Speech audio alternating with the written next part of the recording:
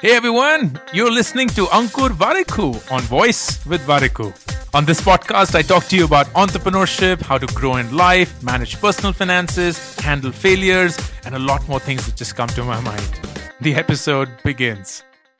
So, very interesting thing happened last week. I create a lot of content on LinkedIn, and it's one of my top platforms that I really like creating content for as well. And as part of our weekly content plan, every weekend, or I believe it's Thursday or Friday, I'm not sure, we ask a question or we conduct a poll.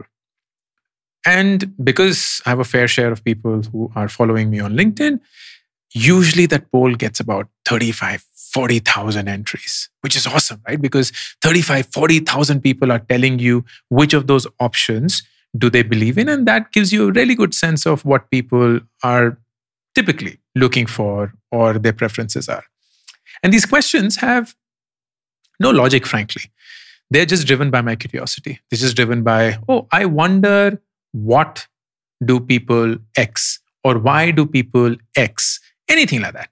So last week, the question that I asked was, do you believe in ghosts or spirits?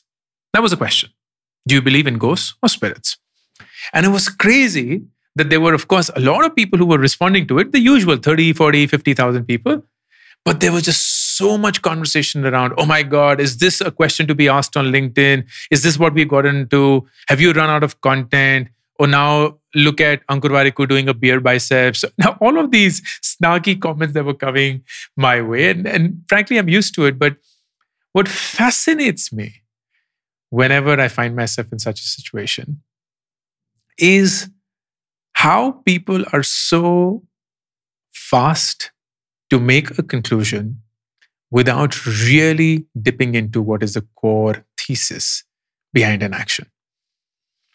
And I don't ask or expect people to do that. Why should anybody go through any effort to dig into my mind of why I would have done that? But even from a first principles perspective, why would asking a question, even if it's the stupidest question on earth, why would that ever be questioned? Why would asking a question ever be questioned? And here is my reason why. Recall the time when we asked a question in class and our teacher dismissed it as a stupid question? And suddenly, we felt alone. The entire class was laughing at us. We felt that the teacher doesn't like us anymore. We were worried whether our grades will go down. We were worried what was going to happen. We asked ourselves, like, why did we have to ask in the first place? Why did I even have to open my mouth? The best thing would have been for me to just shut up instead. So that's what we did. We stopped asking.